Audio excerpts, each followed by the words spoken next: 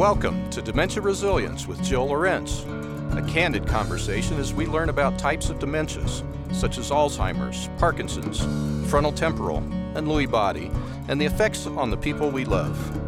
Jill's years of dedication and experience help you adapt, overcome obstacles, and find positive outcomes. It's time for Dementia Resilience with Jill Lorenz.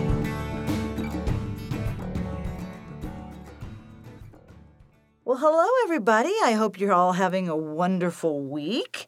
I am really happy today because I have a guest on that I had on a couple of years ago, and I've been really looking forward to being back in the studio with Dr. Christina Vaughn. And she is an associate professor and also the director of the Division of Neuropalliative Care at University of Colorado Hospital. Welcome, Christina. Hi, thanks so much for having me, Jill. Oh, I'm so glad to have you back. It's been a couple of years, and we had a great discussion last time you were on, talking a little bit about hospice and some other areas of, neurocognitive issues that people have and various types of dementias. But it's been a while since I've had you back, and you've had some changes in your role at UCH over the last couple of years. Yeah, I have. Time flies, you know. So when we talked a few years ago, I think you were in the neuropalliative area anyway, but did you move positions a little bit? What are you doing now? Yes. When we met the first time, it was pretty early on in my time at the university, and I had been recruited by my predecessor, Dr. Kluger, to join him in this division of neuropalliative care. And then he relocated since then, and that gave me the opportunity to take on the role as director of the division of neuropalliative care within the Department of Neurology. And then I had a promotion, became associate professor also along the way, which was nice. Well, congratulations. Thanks. I'm also lucky enough to get to spend inpatient time, 10 weeks a year in the hospital on the inpatient palliative care service. And that's something I added on between then and now, too. Well, you've been really busy. So while we're talking about that, can you explain to my listeners what palliative care is? Sure, I'm happy to, because I think a lot of people either haven't heard about it, or if they have, they might misunderstand what it is. So palliative care is a medical specialty. It's kind of newer, compared to things like neurology or cardiology. It's newer, and palliative care is a medical specialty that focuses on trying to relieve all sorts of suffering that people experience with chronic illness really of any kind. And by that, I mean we focus on trying to improve quality of life with the help of a team. So it's certainly not just me. I'm part of a team, which would include, for example, a social worker, a chaplain, a physician assistant, a nurse, sometimes even others, music therapists. And the goal is to focus on several things. One is symptom management, certainly, of the disease, the condition, but also to focus on psychosocial issues, and that's where we can bring in a social worker to help with resources in the community, which is often how we get to work with folks like you, and helping with practical issues, helping with spiritual well-being. That's where we bring in our spiritual counselor or chaplain, because sometimes people have really tough existential sources of suffering, and we want to try and help with that. And then lastly, we help focus on future, thinking about the what-ifs, thinking about advanced care planning, making sure people have documents in order for health care if suddenly they got really sick and needed to figure out where to go from there. And so those are examples of areas that we focus on with the team in the palliative care approach.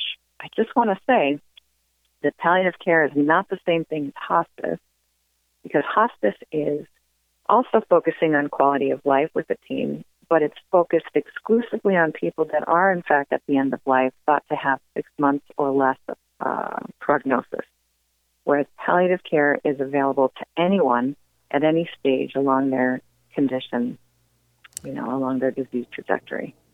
So I have a question for you then. As you have talked about your team and your team approach, That's a very different viewpoint than many people may have experienced, especially seniors, throughout their life when they have gone to a general practitioner and they go in and they talk to the doc and they get a few questions answered and then they're out the door. That team approach is a new way of looking at this.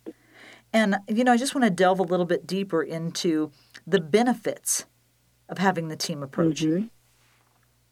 Yeah, absolutely. And, the kind of team I'm talking about is unique, too, because sometimes patients will come to a clinic and have exposure to some team members like rehab therapists, physical occupational speech therapy, and other sorts of clinics. But our team approach, to include a social worker and a spiritual care counselor, that's unique in that we recognize that there are all sorts of different types of suffering when people are living with chronic neurologic conditions or brain-related diseases. And so I certainly don't have the expertise to manage, existential sources of suffering. I can try, but I know where my strengths and weaknesses are. So that's where someone like our chaplain, who is a medical chaplain, who only sees folks who are dealing with chronic illness, can be so helpful. Just talking about coping and so forth. And then the practical side of things, led up by the social worker, she can talk about, issues like transportation or how to get a meal delivery service or connections to support groups and programming and things like this. And, usually physicians or medical providers don't have that knowledge because that's outside of our skill set. We're focused on, a lot of times on symptoms and other things, tests. So to work with a team creates a more robust way of trying to address patients' and families' needs because it's not just anchored in the medical. It's all a big picture. So, yeah, in the big picture, we look at, families who have not maybe put their legal work in order, or they're, not thinking about making their home safer. And we want to, try to always think about the person still being with us and not a situation of just what they have lost, which is what families generally are looking at and seeing. And the person who has the diagnosis wants people to know they're still there. So we've got to find a way to bridge that gap. And also, just the fact that they will ask, why me? Why did this happen to me from a spiritual standpoint, right? And that's where Ryan would come in to be able maybe to help guide them through that loss of faith when we have a time like this. So I absolutely see why you say, sometimes this is out of my realm, right? Yeah, and I'll say to your point, we like to see people as early as possible in the disease trajectory. Even at the time of diagnosis would be a good time. It bothers me when people say, I'm not ready for palliative care. I feel like, why? Who wouldn't be ready for palliative care? It's really just meant to be additional support coming alongside the main neurology team or other doctors. But I love to recognize when I first meet people, especially early on, that we're not in a crisis. Right now we're not in a crisis, and our hope is to never be in one. And we want to do whatever we can to prevent a crisis and have everything in line now up front and have a plan for the what if. What if, God forbid, my spouse got COVID? What do I do? What if, there was a stroke or some sort of event that happened? What would we have in place? To kind of just walk through those, not to dwell on them, but just to have a plan. I can't tell you how often people feel the sense of relief after talking through some of these possibilities, just to know we've got a plan, and then we don't necessarily have to revisit it again. It's done. And I think seeing people as early as possible also lets us hear their voice, the voice of someone who might be later developing worsening memory changes. If we can hear their story and what's important to them up front, it really helps us down the road with decision making. And you make a great point. I think one of the things that happens is when I talk to families, they will say, the doctor talks to my wife. They talk to my daughter or son. And you're changing that to really try to find out what's going on in the mind of a person from an emotional standpoint, not just a physical or physiological standpoint, but what's going on in the mind of that person right now. Right. It's just a really different approach. I love that. Thanks. I mean, it's gratifying for us too, because what we're trying to do is see who this person is, and not define them by their illness, their whatever it is, Alzheimer's or any other form of dementia, Parkinson's. We don't want to see them as this patient with this disease. We want to see them as, this mother of 5 who did this and that and traveled and, loves to bake or whatever it is. We want to be able to see them as that person. And we write our notes in the chart that way too, starting by saying this is a, however they identify themselves, and then get into the medical secondarily. Absolutely. And, I just want to bring in our collaboration. And I want to talk a little bit later about some of the more specific areas that you work with in terms of Lewy body and such, okay? But even from my standpoint, every time I send a note out that I'm teaching a class on behalf of the neurology department at UCH, I always say thank you for supporting my work, because I really mean that. But I have really been touched and humbled by the fact that I provide in-home assessments, and I will meet a family where they are in their home, and I have been around long enough and seen enough of the disease standpoint to know where someone is in the stages. Sometimes, Alzheimer's or Lewy body or even frontal temporal, even though that's sometimes more of a slow burn.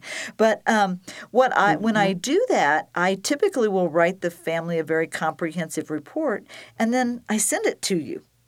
And I'm really excited that it matters to you, because I'm trying to give you a glimpse into the home, how they actually live. Right. And some of the real struggles. We've seen everything from firearms in a home to someone still driving to, all the things that you can't always help with.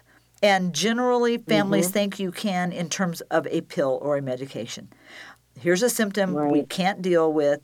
Let's call the doctor, and what can we give them that can calm them down through this process?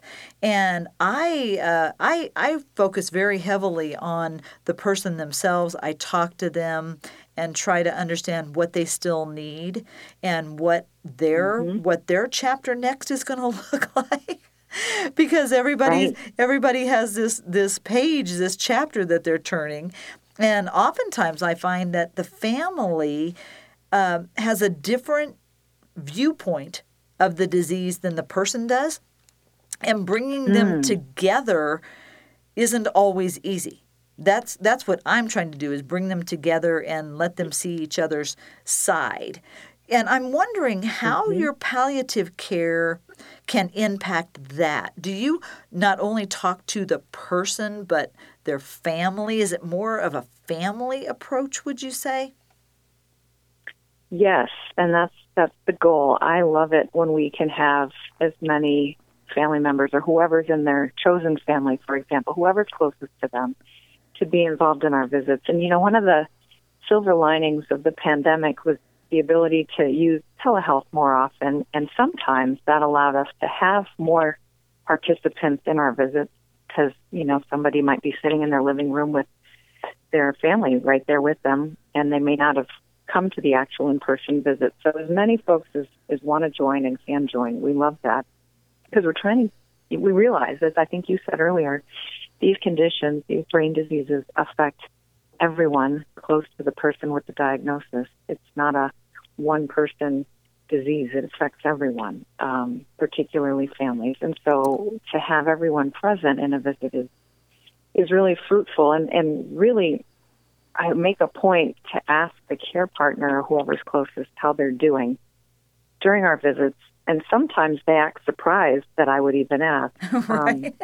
But we definitely want to include them and try and care for them too, because burnout is always such a risk. for care partners and family members, and we want to prevent that. Again, trying to prevent crises.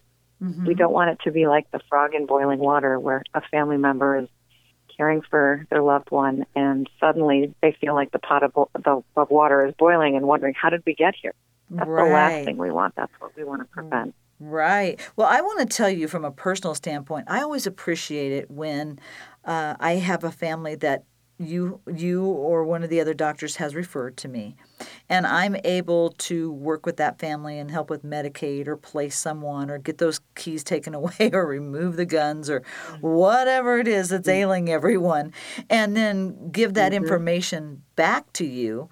And that is super helpful for me, just to feel like the family feels like there's a connection, because I always say, may I share this with Dr. Vaughn?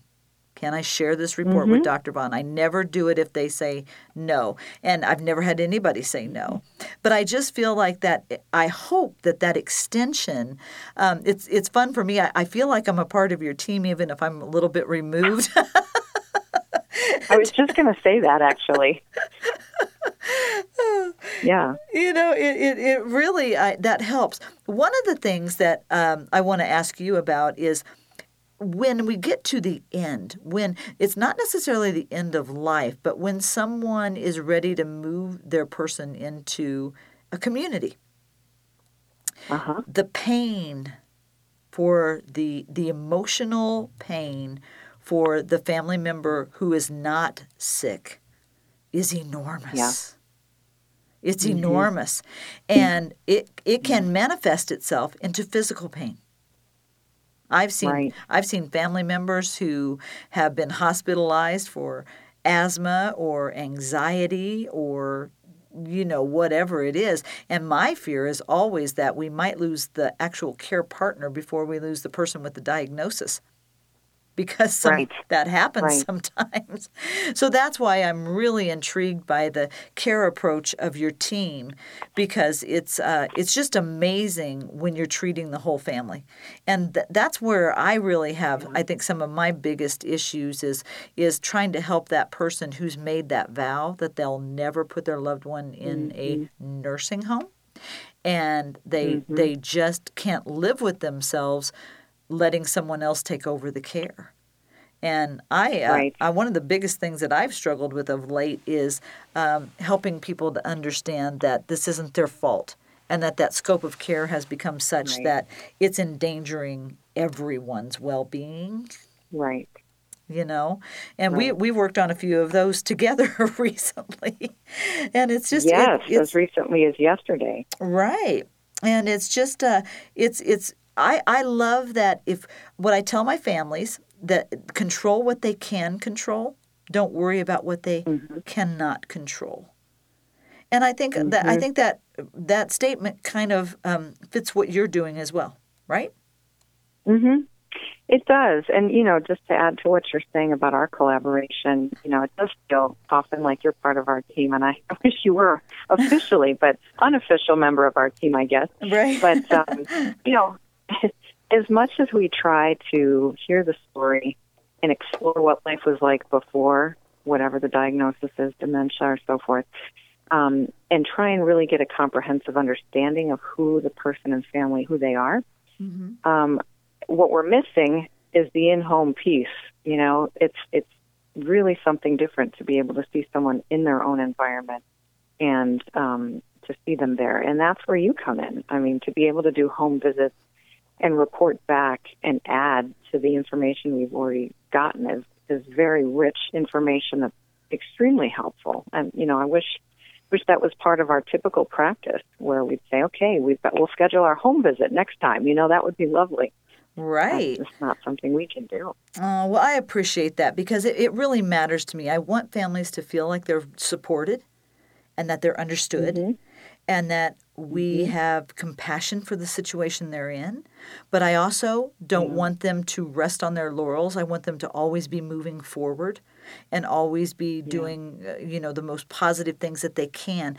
I think that represents palliative care pretty well, too, because palliative care is all about, let's move forward and see how we can make this situation better. I don't think people got it. I don't think people always understand that.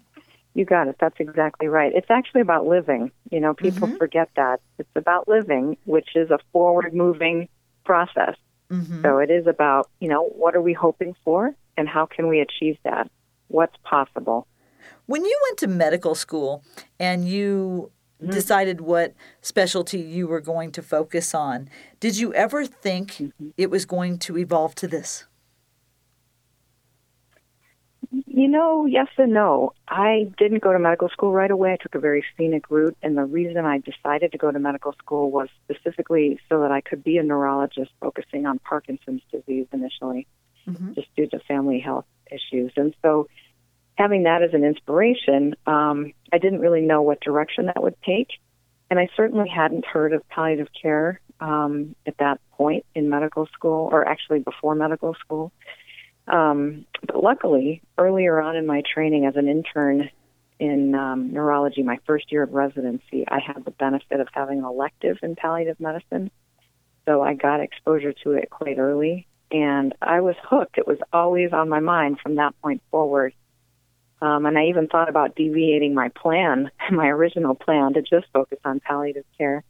But again, in keeping with my scenic route, previously, I continued to have a scenic route, and after training in neurology and so on, I then circled back and got more training in palliative care later in my career.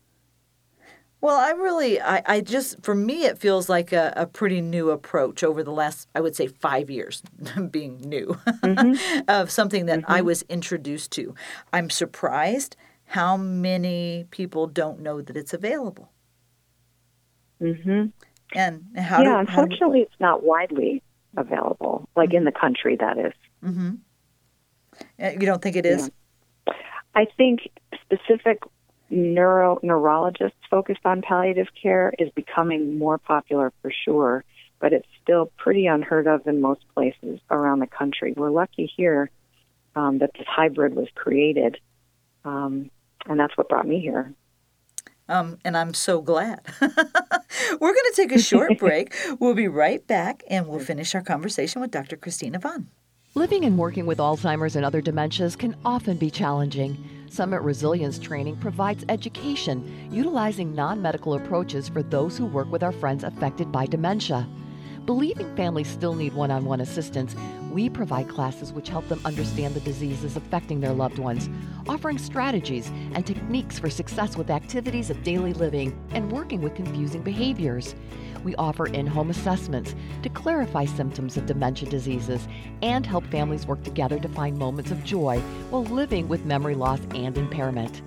Education programs instilling person-centered care philosophies are offered for professional caregivers working in communities and homes, which can be customized for their staff. Training is also available for first responders, such as law enforcement, fire, and EMT personnel. We are passionate that people with dementias such as Alzheimer's, Parkinson's, and others are approached with compassion and understanding, and those who work with them have all the tools they need for success.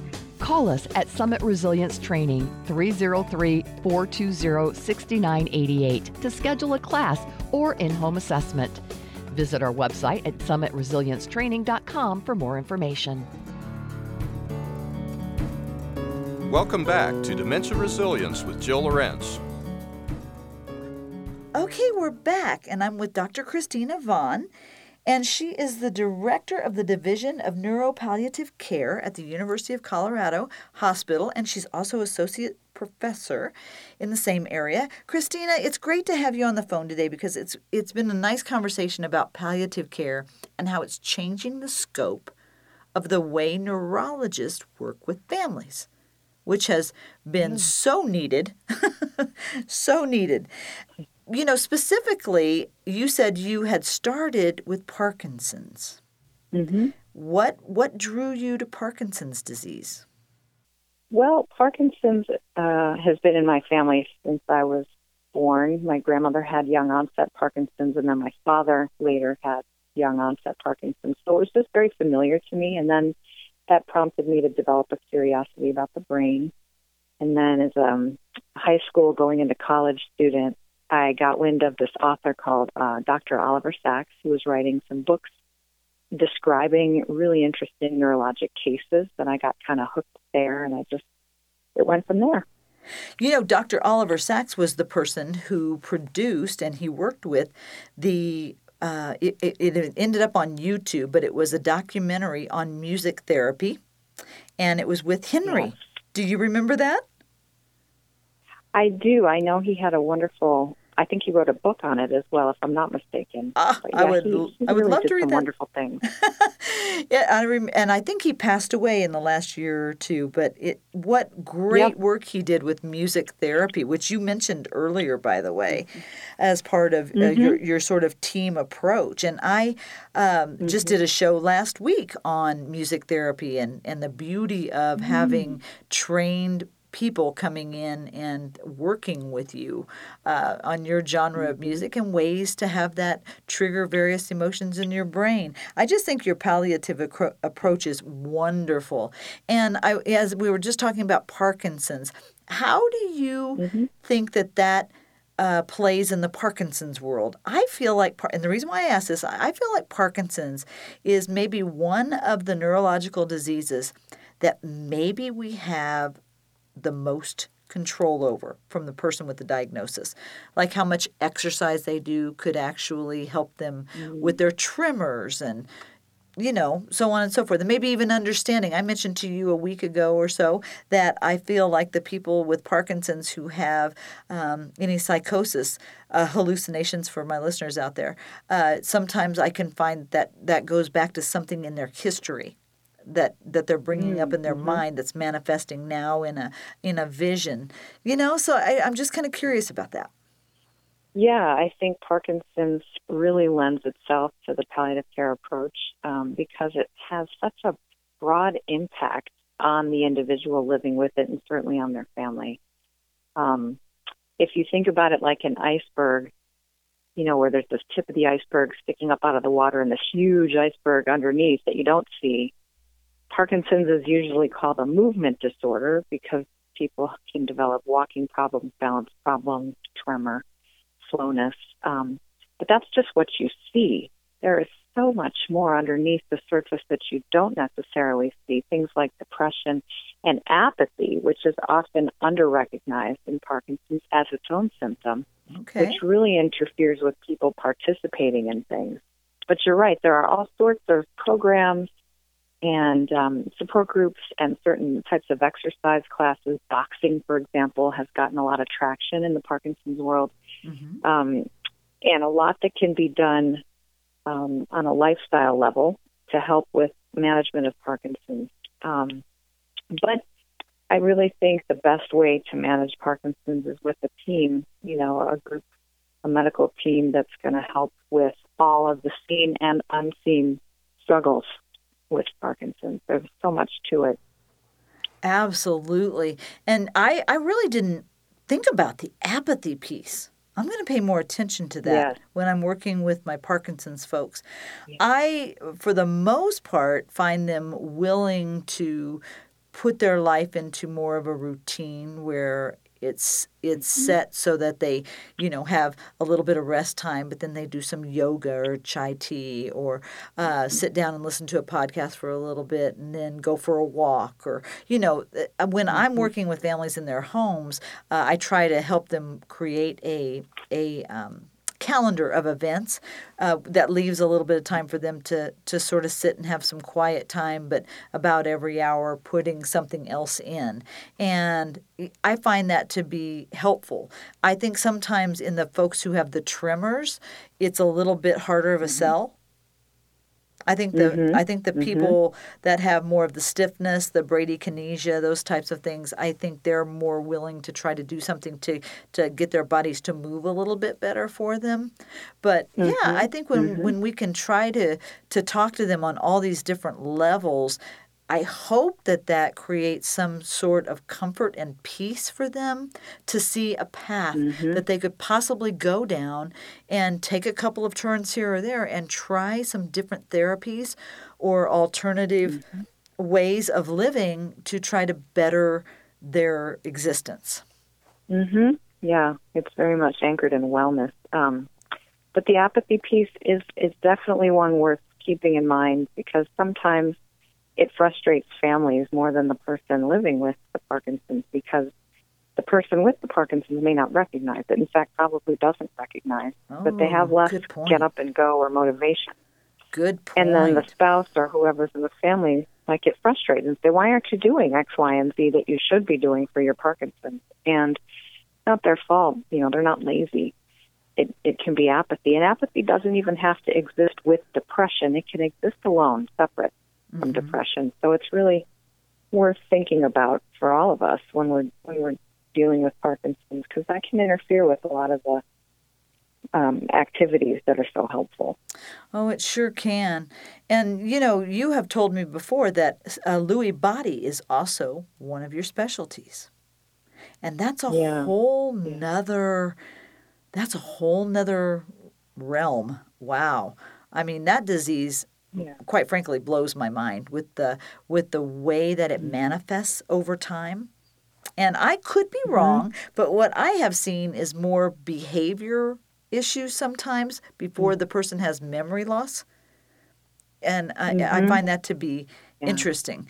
And yet it's not per se necessarily related to Alzheimer's as much as it is Parkinson's disease, right? That's a little hard to explain sometimes. It can be, I think usually people make sense of it after the fact. They look back, once they've gotten the diagnosis of, in this case, Lewy body disease, they and the family can look back and say, oh, these isolated events that occurred, perhaps some behavioral changes or isolated episodes of getting lost or other things that just weren't well explained before now make more sense. Right. So I think, after the fact, after the diagnosis, it becomes more clear. But Lewy body disease is often misdiagnosed as sometimes just plain old Parkinson's disease or as Alzheimer's or another kind of dementia. And then sometimes it takes a little bit of time to revise and get the proper diagnosis, because time helps clarify these things. What are you looking for? What are you looking for with Lewy body? In Lewy body disease? Yeah, well, commonly we're looking for some cognitive changes, thinking and memory problems, particularly things like trouble with decision-making, trouble with multitasking. That's different, that's new for that person.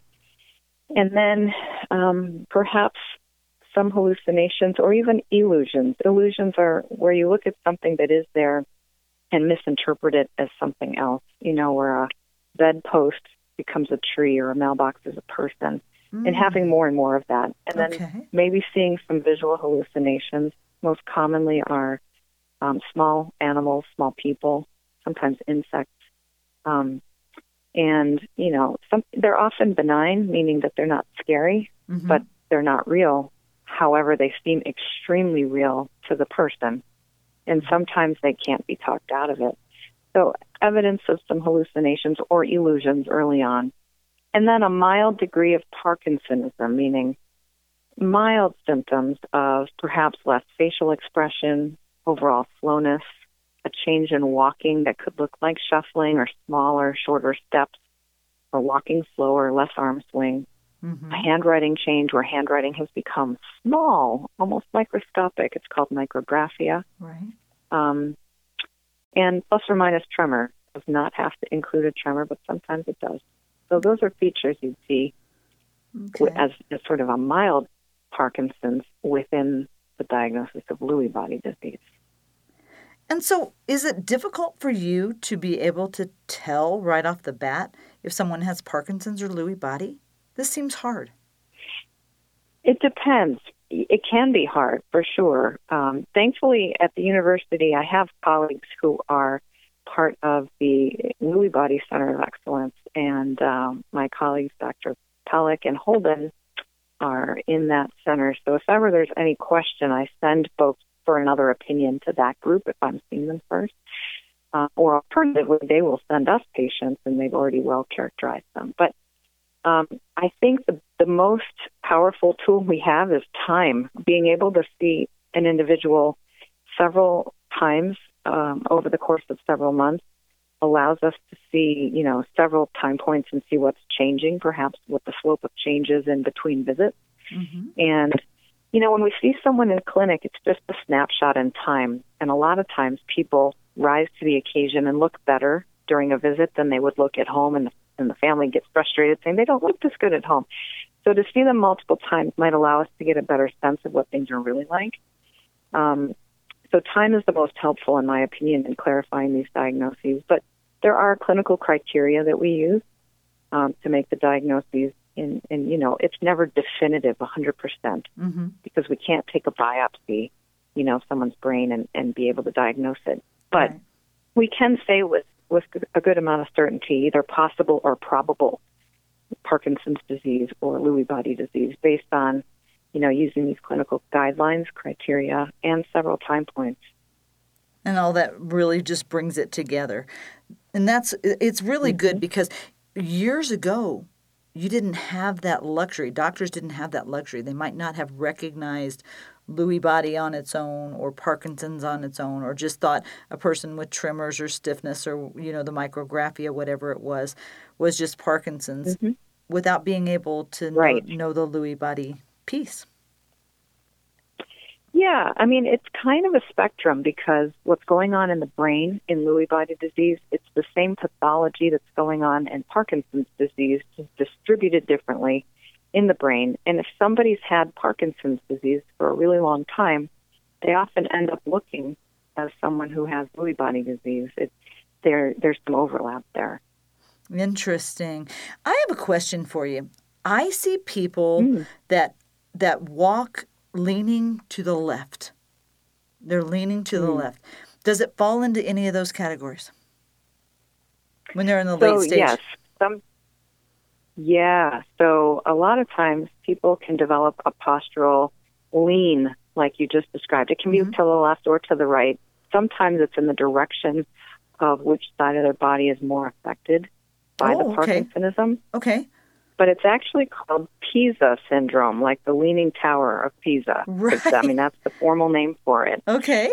And it might be a form of dystonia in Parkinson's, which is a sustained muscle tightness, or just a feature that isn't quite characterized as dystonia. Nonetheless, it can be common in people that have had long-standing Parkinson's disease. It can also be common in people that have an atypical form called multiple system atrophy, or MSA. Okay. That's another diagnosis that's more likely even to have a postural problem where someone's leaning and often also leaning forward, like a forward flexion with a tilt to the side. Yeah. Interesting. I see that a lot, especially in care communities that have memory units. I've seen that a lot. And I've always wondered, is it specific to one disease or another? So it can possibly be something on its own, like you were just saying. Interesting. Yeah, it's usually part of Parkinson's, advanced Parkinson's, or multiple system atrophy are the most common where that would occur. There are so many of these diseases and syndromes. There really are, and more than we realize. And it amazes me that you're able to work within all of these various diseases and syndromes. Like you mentioned Victoria Pellick, and I've been working with her PCA group that I just learned about a year ago. I didn't even know this syndrome existed. So I just find it fascinating. Does it ever become overwhelming, honestly? For us, on the provider side? Yes. It can, because as you know, it can be really heavy. You're witnessing a lot of suffering, but you're trying to walk the journey with families and patients. And so, absolutely, I think we all need to be conscious of self-care and step away from time to time and just take a breather. I have to tell you, it's been, I think, a year ago now that Benzie Kluger, Dr. Kluger, had a palliative care class, and several neurologists came. There was about 20 of them, and it was on a Saturday, an all-day affair, and he invited me to come to it. And I bring this up because of your palliative care approach. And as they were talking, he said, I think sometimes we as neurologists in these fields that we're talking about today we have 100% failure rate. And he said, I'm trying to change this trajectory for the palliative care to not have that 100% failure rate, to be able to walk on the journey with people. And one of the other neurologists asked me, and I said, I actually feel like I have a 100% success rate because I can help people where they are, and I'm trying to help them to live well, like you said earlier, to live well and be resilient, overcome those obstacles and adversity to find a positive outcome. And it just makes my heart so full when you speak with so much hope and so much promise in being able to help families where they are. So Benzi's statement now I feel is null and void. I feel like it's come full circle where that's not the case anymore. Do you feel that way? Yeah, I think that's true. Yeah, I think so. And I think by their nature, neurologists have always been, in some ways, palliative care docs, because once we diagnose something, unfortunately, we don't cure many things at this stage, and we walk the walk with patients. What would happen is that oftentimes if somebody was towards the end of life and then switched care to hospice, then we wouldn't know what happened to them. And we're trying to stay involved from the time of diagnosis all the way to the end and really be a stable presence, who really knows them well. And I don't want to surrender care to a hospice team at the end of life. I want to share. Because I think we still have something to offer, not just the long-term relationship, but advice about medications and so on. So I think you're right. We've moved towards staying involved longer, and there's an increased awareness in neurology to focus on things beyond just tests and medicines and prescriptions. It's a work in progress, but I think we're ahead of the game in Colorado. Oh, I think so too. And from my standpoint, I try to tell families to be open and honest and real, not only with each other, but with you, their neurologist, and with your team, letting them know what you're feeling. So often, so many times in the past, people would be afraid to talk about Alzheimer's, Lewy body, Parkinson's on any level, afraid to tell their family members, afraid to talk about it because they're going to lose their job or what have you. And I really try hard to destigmatize all of that and to just have those open conversations. And when you can do that, I think that your journey will be easier. I'll tell you one success story that was personal. My sister, Judy, was diagnosed a year ago, August, with early stage Alzheimer's. And she just turned 64 now. She was 63 at the time. But she was in a car accident, 2 in the same year, and actually called me on the phone and said, I don't think I want to drive anymore. And I don't think she would have come to that conclusion had we not have had full support and open lines of communication. You can tell me how you're feeling. You can really tell me when you've had a bad day. You can tell me when you've forgotten something, when you've left the stove on, and I won't judge you. Right? And so she was able to tell me that she didn't want to drive anymore. And there were other people back in her area that were saying, well, are you sure about that? She said, I don't mind being Miss Daisy. I'll just hitch a ride with somebody. Let me know when you're going to the store. I think using that same story, that same piece there, it translates to what you're doing, Christina, in that if people can be more open and honest, if they can come in and have a conversation with you on telehealth or in person and have the peace of mind to be able to say, I could not find my way home the other day, and not have anybody sitting in judgment where you're just trying to help families together, and even the care partner saying, I think sometimes I'm hovering over them or I'm seeing only what they've lost. If we could get to a place where when they come and visit you and your team, they would have better conversations with you like that, I think we're all going to be served better on these journeys. It does not have to be difficult anymore. I agree. And, two things to add to that. One is that on our side, on the medical side, we always need to be careful and make sure we ask people what they want to know in the spirit of honesty and transparency, because sometimes people don't want to know about what lies ahead or prognosis. And I think there's a tool in palliative care called Ask, Tell, Ask, where we ask, do you want to know about what a possible lifespan would look like? And then if they say yes, then you tell them. And then after that, ask again, is that surprise you? How does that land with you?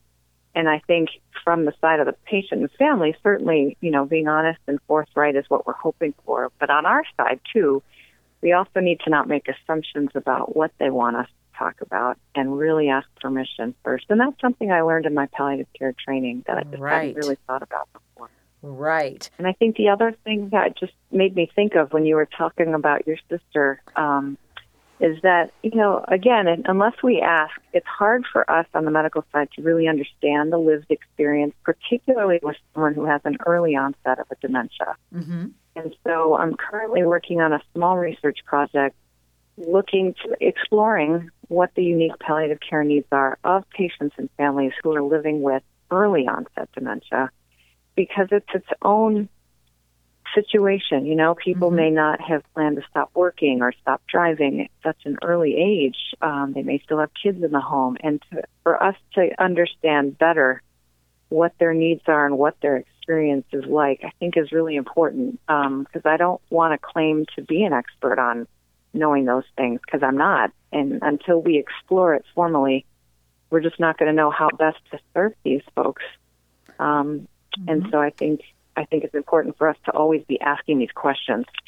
I agree. And just to make things a little more complicated, you also do focus on people with Alzheimer's. Is there anything new in that realm that I can tell my listeners today? Yes, actually just today, I learned within our department that two of our neurocognitive specialists who also do a lot of clinical research, Drs. Potter and Pressman, received an R01 grant, which is a really important, prestigious grant from the National Institutes of Health. And they are looking at a drug called sargramostim. It's also called Leukine. And it's a drug that stimulates the immune system. And this is the reason they even think to look at this is because they noticed, and others have noticed, that people with rheumatoid arthritis are less likely to get Alzheimer's, or at least there's some sort of lack of association there. So that prompted them to study this drug. And it may stimulate immune processes that could protect brain cells from toxic proteins. And as we know, it's protein accumulation that contributes to the pathogenesis of Alzheimer's disease. So it's a phase 2 study, so it's early on in the different phases of clinical trials, but pretty exciting. And I'm really proud of our colleagues in the neurocognitive and neurobehavioral group at UC Health at the university. That is super exciting. Well, I have talked at length about Dr. Huntington Potter's Leukine study, and so that is great news. And maybe we can get him on the show to tell us about what the chapter next is going to look like for him. But I just want to thank you for all your hard work and in propelling palliative care to another level.